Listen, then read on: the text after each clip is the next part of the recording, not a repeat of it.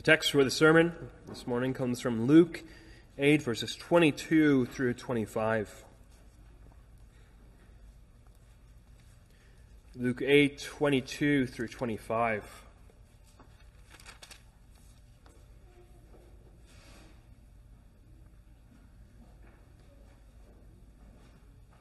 This passage we read of a storm arising on the Lake of Galilee. And these kind of storms were not necessarily uncommon due to the geography. There's several mountains around the Lake of Galilee. Storms could very quickly arise and they would be very brutal and intense. This was a storm unlike anything any of the disciples had ever witnessed before. Let's read God's holy inspired word as we find it in Luke 8. Now it happened on a certain day that he got into a boat with his disciples, and he said to them, "Let us cross over to the other side of the lake." And they launched out. But as they sailed, he fell asleep, and a windstorm came down on the lake, and they were filling with water, and were in jeopardy. And they came to him, and awoke him, saying, "Master, Master, we are perishing." Then he arose and rebuked the wind and the raging of the water, and they ceased, and there was a calm. But he said to them, "Where is your faith?" And they were afraid and marveled, saying to one another, "Who can this be? For he commands even the winds and the water, and they obey him."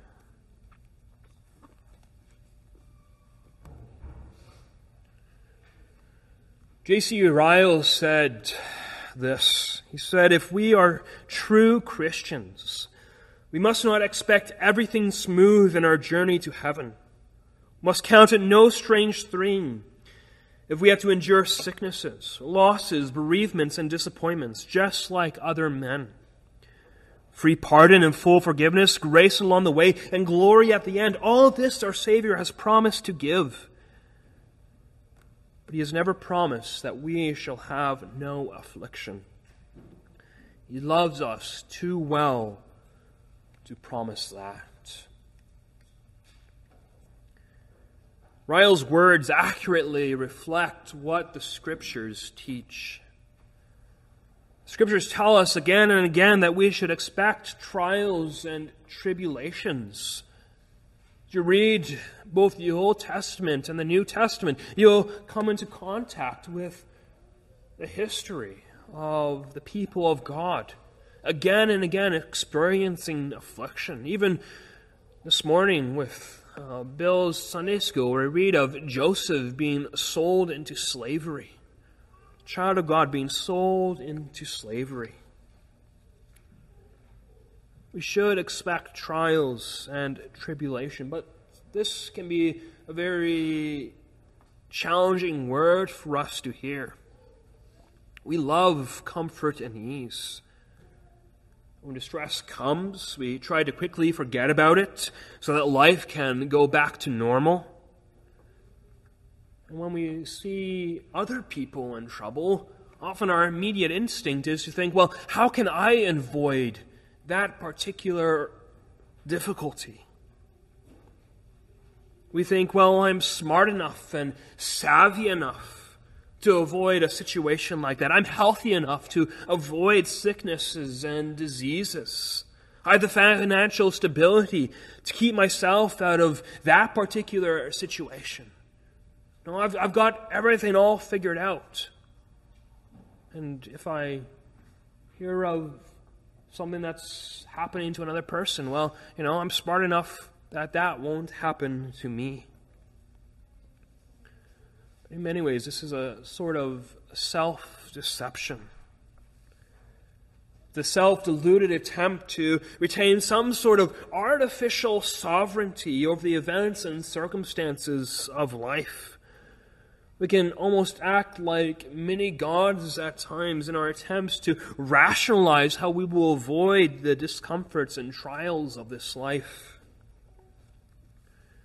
In Luke 8, verses 22 through 25, is a reminder to us that Christians will experience trials in this life. There will be storms that need to be braved as we walk the pilgrimage to heaven. And these storms are for all Christians. They are for everyone. Even the disciples who walked with Jesus every single day, who sat at the feet of Jesus, learning day in and day out the truths of the kingdom of God. These disciples needed to go through this storm to have their faith strengthened, to have their faith challenged and tried. Storms of this life aren't just for what some might call weak Christians. No, this is for all Christians. Every true Christian will experience sorrows and griefs in this life. And our text teaches us much about the purpose of trials. In that quote that I cited from Ryle commented that God loves us too much to remove trials from us.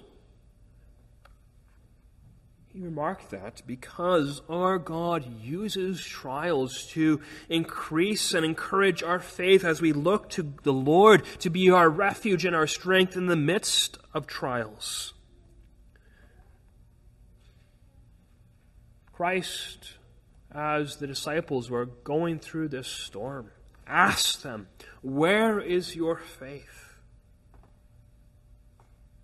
He asked them, "Where is your faith?" And similarly, we need to ask ourselves, where is our faith? Before, during, and after the trials that we go through.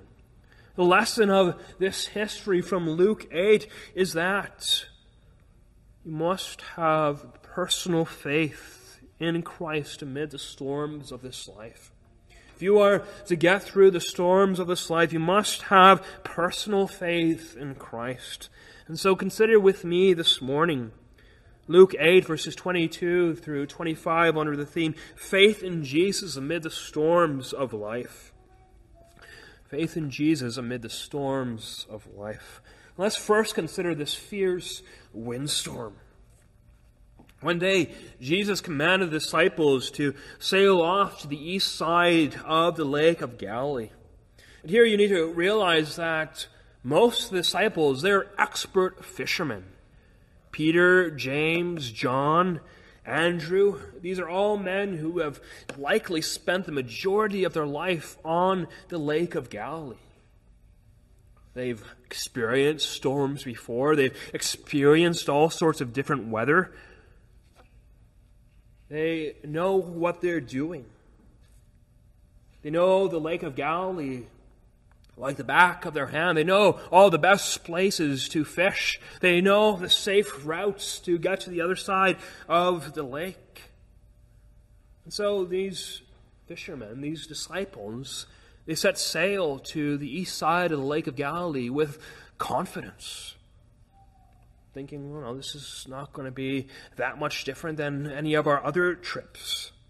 They're confident in their abilities as fishermen and sailors. But then, quite unexpectedly, a fierce windstorm arose. And a fierce windstorm that was far different than any of the other storms they had ever experienced. A hurricane of wind caused the waves to rise up with great intensity. Children, have your parents ever driven you by Lake Hefner on a really windy day? Or maybe by another lake on a very windy day? And you see the wind coming across that water, and you see just a lot of white water and a lot of waves. Maybe you thought, well, it would be quite interesting to be on the lake on a day like that. Maybe even a little bit scary to be on a lake on a day like that. But what we have described here in Luke, these waves would have been a lot bigger and a lot more intense. It would have been even worse. As Jesus and his disciples are traveling to the other side of the lake. Waves are smashing and crashing against the boat. It's like it's a mere toy in a bathtub, and you're playing with that boat and trying to make it sink. The water level in the boat is rising, and the boat's in danger of capsizing. And these expert fishermen, they have no idea what to do. And they see Jesus sleeping there in the midst of this great storm, and they cry out to him, "Master, Master, save us. We are perishing. Why are you sleeping? We're in danger of our lives here. Wake up. Save us. We are about to die."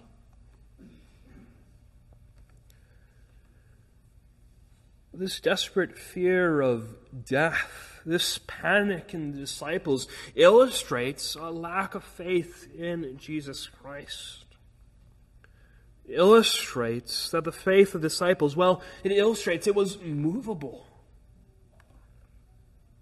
It illustrates that they were not secure in their trust of Christ. The account in Matthew's Gospel of this history tells us that Christ confronted the disciples about their faithlessness, even as the storm was still raging. Christ asked the disciples, "Why are you fearful, O you of little faith?" As we read this, we can think the disciples had every reason to be afraid. That their fear was justifiable. Here Jesus was sleeping and their boat was sinking. They were in danger of imminent death, but yet Jesus still rebuked them for their lack of faith. He rebuked them because they should have had faith. These men were Israelites. They were Hebrews. They knew the history of how God had parted the Red Sea as Israel fled from the Egyptians. God has saved his people in powerful ways before. And now they had the very Son of God in their midst. They had the very Son of God in the boat with them. These men had also grown up singing the Psalms. They had grown up singing Psalm 77. They had grown up singing Psalm 107, which we'll sing later on. And these men have been traveling with Jesus for some time now. They knew that Jesus had the power to heal men and women of sickness. They knew he had the power to forgive sins. If you look back in the previous chapters in Luke, you'll come across the first 3 uses of the word faith. The disciples had witnessed the faith of this paralyzed man as he's lowered through the hole in the floor. And Christ heals him. They had seen this paralyzed man walk and have his sins forgiven. The disciples were there when a Roman centurion had come to Christ and said, "My servant is in danger of death. Will you heal him?" And wait, you don't have to actually go and see him. I believe that you are able. You just say the word to heal him. They had seen how Christ had forgiven the sins of the prostitute who had come to him. These disciples had seen such great miracles. Surely, in the midst of this storm, they of all people would have faith. But when the rubber hits the road, when a trial comes up in their own personal life, the disciples are very much like us. They don't have faith. They lack faith. When they are faced with the reality of their own deaths, they are faithless and afraid. In this trial, the faith of the paralyzed man, the faith of the Roman centurion, the faith of the prostitute could not help them. For them, it didn't matter that the centurion had faith. It didn't matter that the prostitute had faith. It didn't matter that the paralyzed man had faith. It mattered if they had faith. It only mattered if they had personal faith during the storm. And it matters if you have faith. Witnessing the great faith of others in the storms of this life is no grounds to think that you yourself will have faith. The faith of others can certainly be an encouragement for us, and we can learn much from the stories of others. But we must be sure that we ourselves have faith in God. I say this because we can often so easily coast and float along the faith of others, on the prayers of others, on the Bible study of others, on the devotions of others. Then when we go through trials ourselves, we realize, wait, where is my faith? You should know that the faith of your pastor, your elders, your family members, your fellow church members will not help you when you are faced with the reality of your own death, when you have loved ones die due to cancer, when your marriage starts to fall apart. It will not ultimately help you. It will not help you when you die and stand before the sovereign Lord and Creator of the universe and are asked to give an account for all your actions. No, you must have a personal faith in the Lord Jesus Christ. You hear that question of Christ, where is your faith? The centurion had faith. The prostitute had faith. But where is your faith?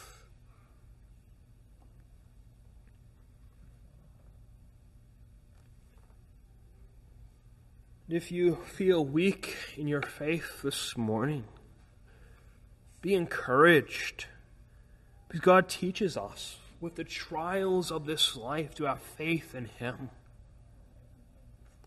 The trials of this life produce a greater faith and trust and reliance on the Lord. Paul in Romans 5 verse 3 says that we glory in tribulation. And James in James 1 verse 2 says something similar. He says, "My brethren, count it all joy when you fall into various trials." Joy in trials, glorying in tribulation,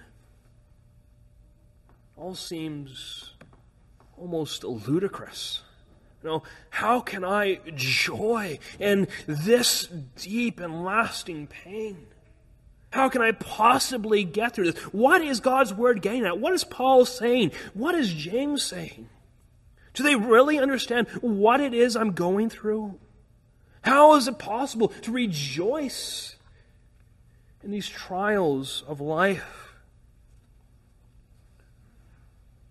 Well, first, we need to understand that God's Word is certainly not lessening the seriousness of your trial or even the pains of your trial by telling you that you can glory in them and that you should rejoice in them. That would certainly be the case if Paul said, well, just get over yourself, know that God is sovereign, and move on with your life.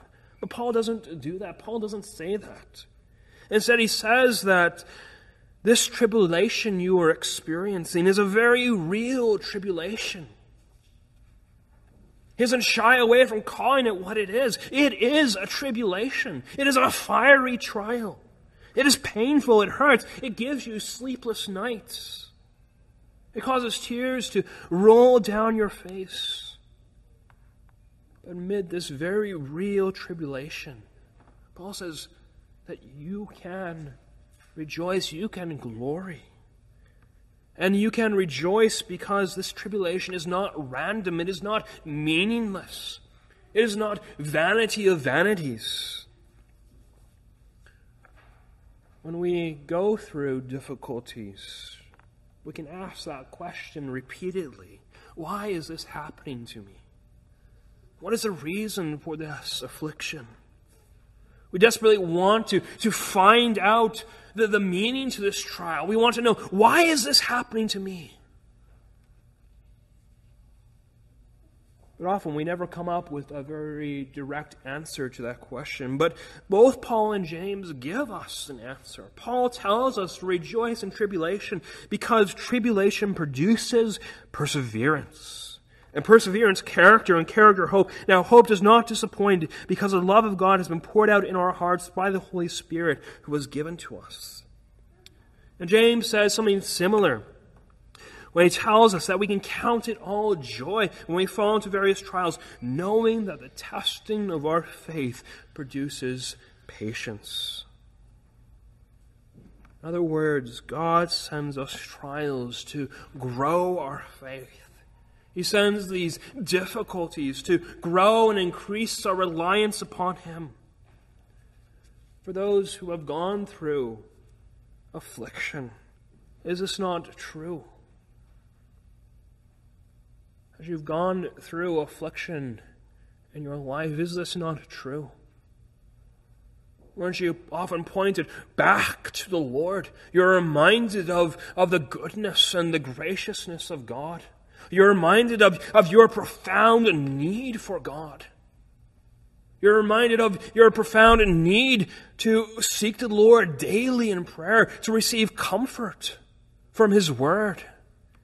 You're reminded of the importance of going to church and worshiping with the people of God, being fed and refreshed by the Word.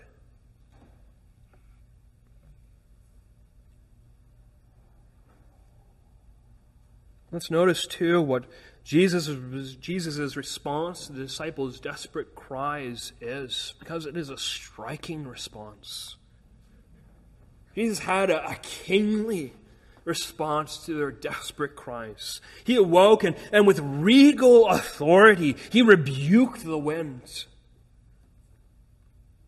And immediately, the raging waves ceased, and immediately the wind ceased. There is instantaneous calmness and stillness on the water. Jesus simply spoke. And the raging of this storm completely stopped. Let just sit with you. Consider what that means. Jesus simply spoke. The words came out of His mouth. And the creation obeyed His voice.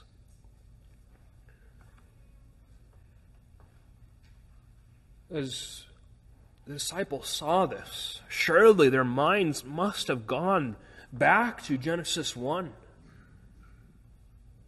Genesis 1, we read of how God created the world with speaking, with calling things into existence. Here, Peter and James and John and the disciples, they're with Christ. And He's speaking and He's commanding the creation to be still. And their minds must be going to, wait, the Creator of this world is in this boat with us. The Creator of everything is in this boat with us. This man of Galilee, the man from Nazareth, this man from a city of nothing, He's in this boat with us. What an amazing declaration for the disciples of God's sovereignty over all the things of this world. And what foolishness it is to trust in our own wisdom and knowledge in the midst of the storms of this life. What foolishness it is to have faith in ourselves when we are going through trials, when we have a sovereign King in the heavens who rules over all. The world, when you're going through trials, tells you to dig deep, to believe in yourself. You can get through this with sheer willpower. You just need to have that strength of character.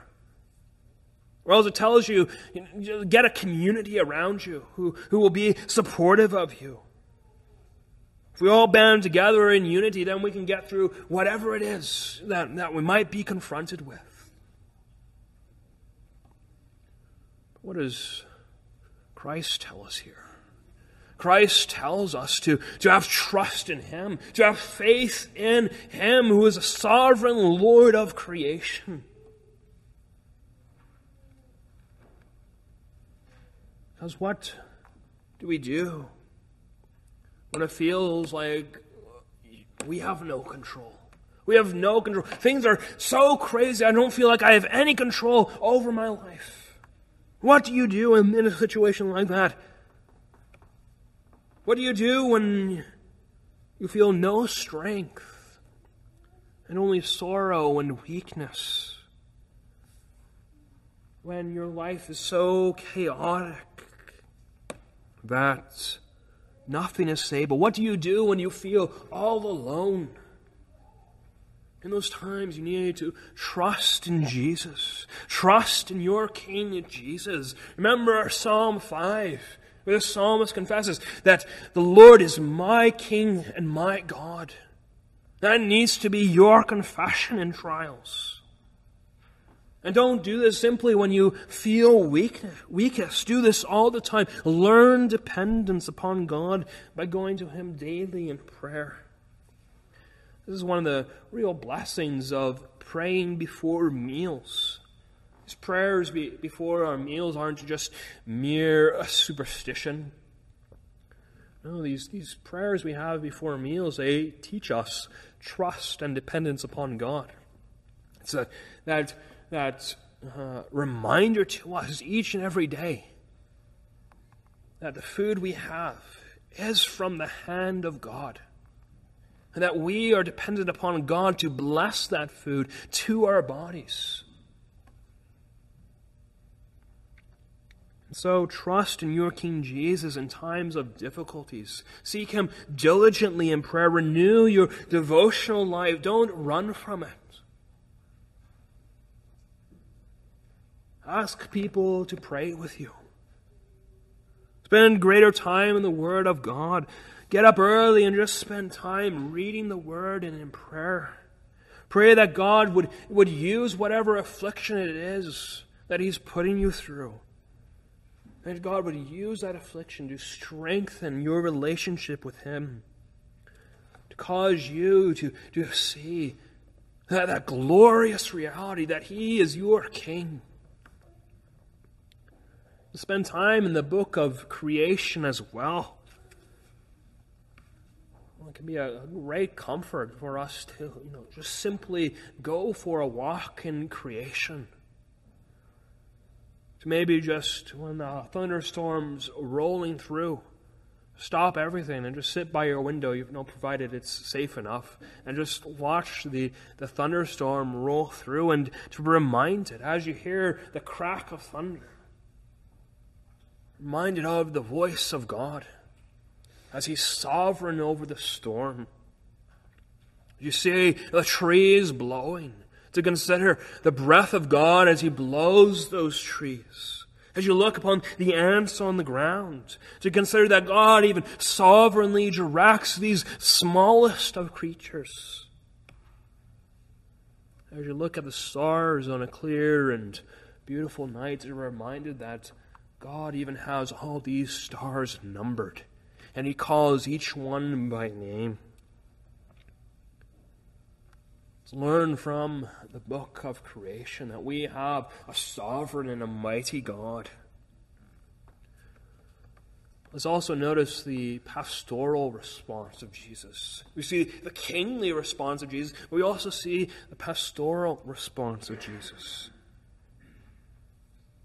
Jesus Christ is the Lord of the creation. He orchestrates every single event that happens in this world. And so He orchestrated this storm as well. There are numerous commentators who argue that it wasn't Jesus who orchestrated this storm. They argue that this was Satan. This was Satan seeking to inhibit Christ from going to the land of the Gadarenes and casting the demon out of this man. Satan would have known that Christ would have come in contact with this demoniac. And Satan did not want Jesus to cast the demons out of this man. Now, Satan certainly did not want that. But if we view Satan as orchestrating the storm, we miss out on a key lesson from this passage. We miss out not only on Christ's sovereignty over all creation, but also on his pastoral reason for wanting the storm to happen in the first place. Christ orchestrated this storm for the purpose of teaching the disciples to have faith in him. Christ used this storm to increase the disciples' faith. Lord willing, next week we're going to be looking at Christ casting out the demons out of this man. And the disciples are going to be confronted with great evil. An evil that they probably haven't yet witnessed as they see this demoniac. And they need to know that Christ is sovereign over the creation. They need to know that. And they also need to know that Christ is sovereign over the spiritual world as well. The disciples need to have a faith of their own. They need to not be relying upon the faith of others, the interest of others. That was one of Judas's problems. He relied upon the faith of the other disciples. He did not have a faith in Christ that was his own. The disciples need to have a faith of their own. So Christ used this storm as a teaching opportunity for the disciples to show in a very personal and practical way who he was.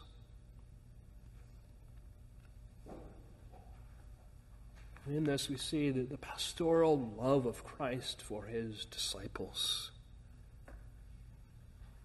He uses the events of our lives, even the most difficult hardships, to teach us not to have faith in ourselves, in our wisdom, in our knowledge, in our abilities, but to have faith in him. Christ uses the hardships and difficulties of this life to draw us closer to himself.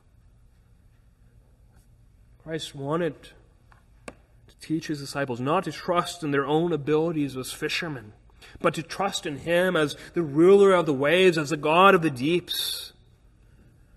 Therefore, Jesus gets to their hearts by asking them that trying and heart-discerning question, where is your faith? Where is your faith? Who is your faith in?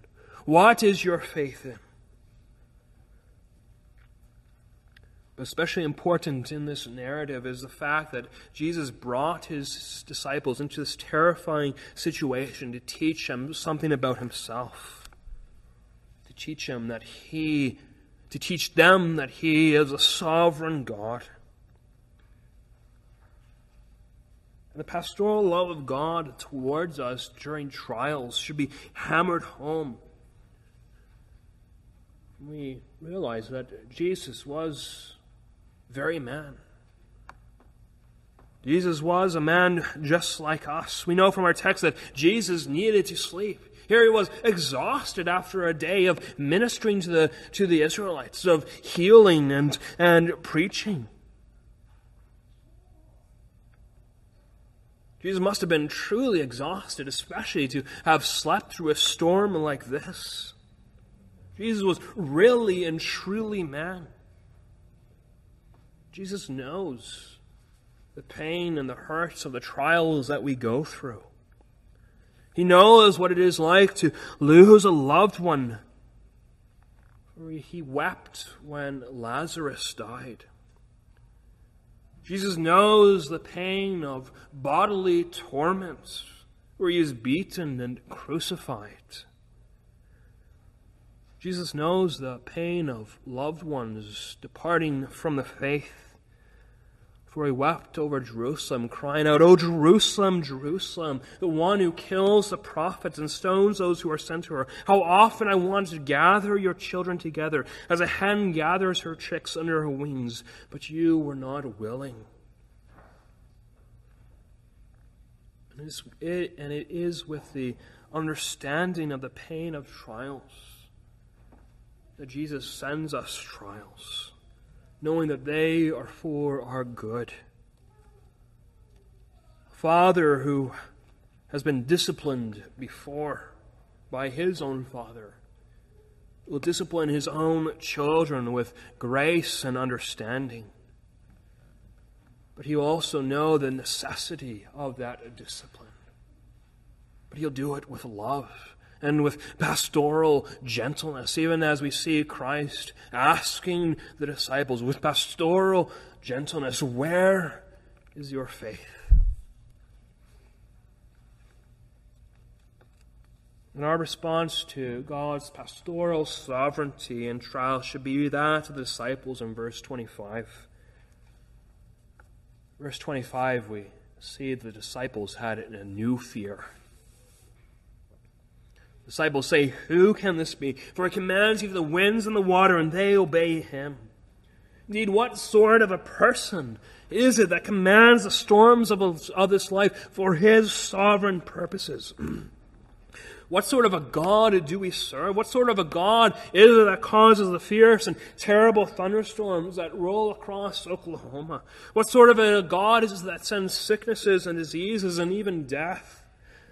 What sort of a God is it that sends trials and tribulations? Is a great and an awesome God, a God we should fear, and not fear with the sort of fear with which we might be tempted to fear the trials and tribulations of this life. Those who are unrepentant and do not believe in God should certainly have this type of fear. They should be afraid of God, because they are not in relationship with Him. They are apart from Him. They are rebels rebelling against Him. But for those who believe in Jesus Christ for salvation, we should fear Him with an awe and a reverence, asking with the disciples, "What sort of person is this?" With a sense of joy and rejoicing. What sort of a God is this? That He loves us this much. We should fear Him with an awe and a reverence, knowing that He loves His people, even as a father loves his children. We should have faith in our loving and compassionate King who sends trials to grow our faith and reliance upon Him. We should have confidence too. He is truly able to work all things for our good. He is the all-powerful God who can certainly orchestrate all the circumstances of this life for the good and prosperity of His people. Unless we fear, He is certainly able to guide us through sickness and death. He it is that removed the sting of death and destroyed the victory of the grave. Lest we fear the sin of others, the abuse of others, the oppression of others, He it is that changes sinners' hearts and causes that heart to abound in love towards God and his neighbor. He can remove the oppression and guilt of the burdened conscience by saying, "Your sins are forgiven. Go and sin no more." He it is that can turn your weeping into joy because He bore all your griefs and carried all your sorrows. We can trust in this God because He has sent His Holy Spirit to be with us, to be a helper for us, to be a comforter for us in the time of difficulty. We need not fear the trials and tribulations of this life, because He is a sovereign God. He is a pastoral and a loving God who is gracious and merciful to His people. And so, in the storms of life, let us have personal faith in this Christ. Let's have a personal faith in this King, not relying upon the faith of others, not relying upon the godliness of others, but let us believe that this King will indeed guide us through the storms of this life to arrive safely at our heavenly home. Let us pray.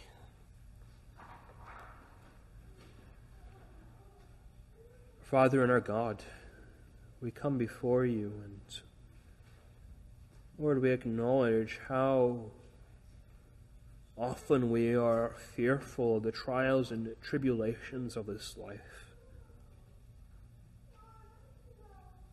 We acknowledge how often we lack faith in the midst of those trials. So, Lord, we pray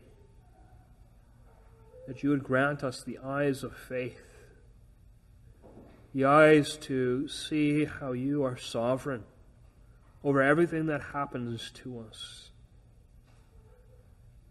that you are sovereignly directing all the events of this world for our good, that you are doing so with the love of a Father, for you indeed are our Heavenly Father.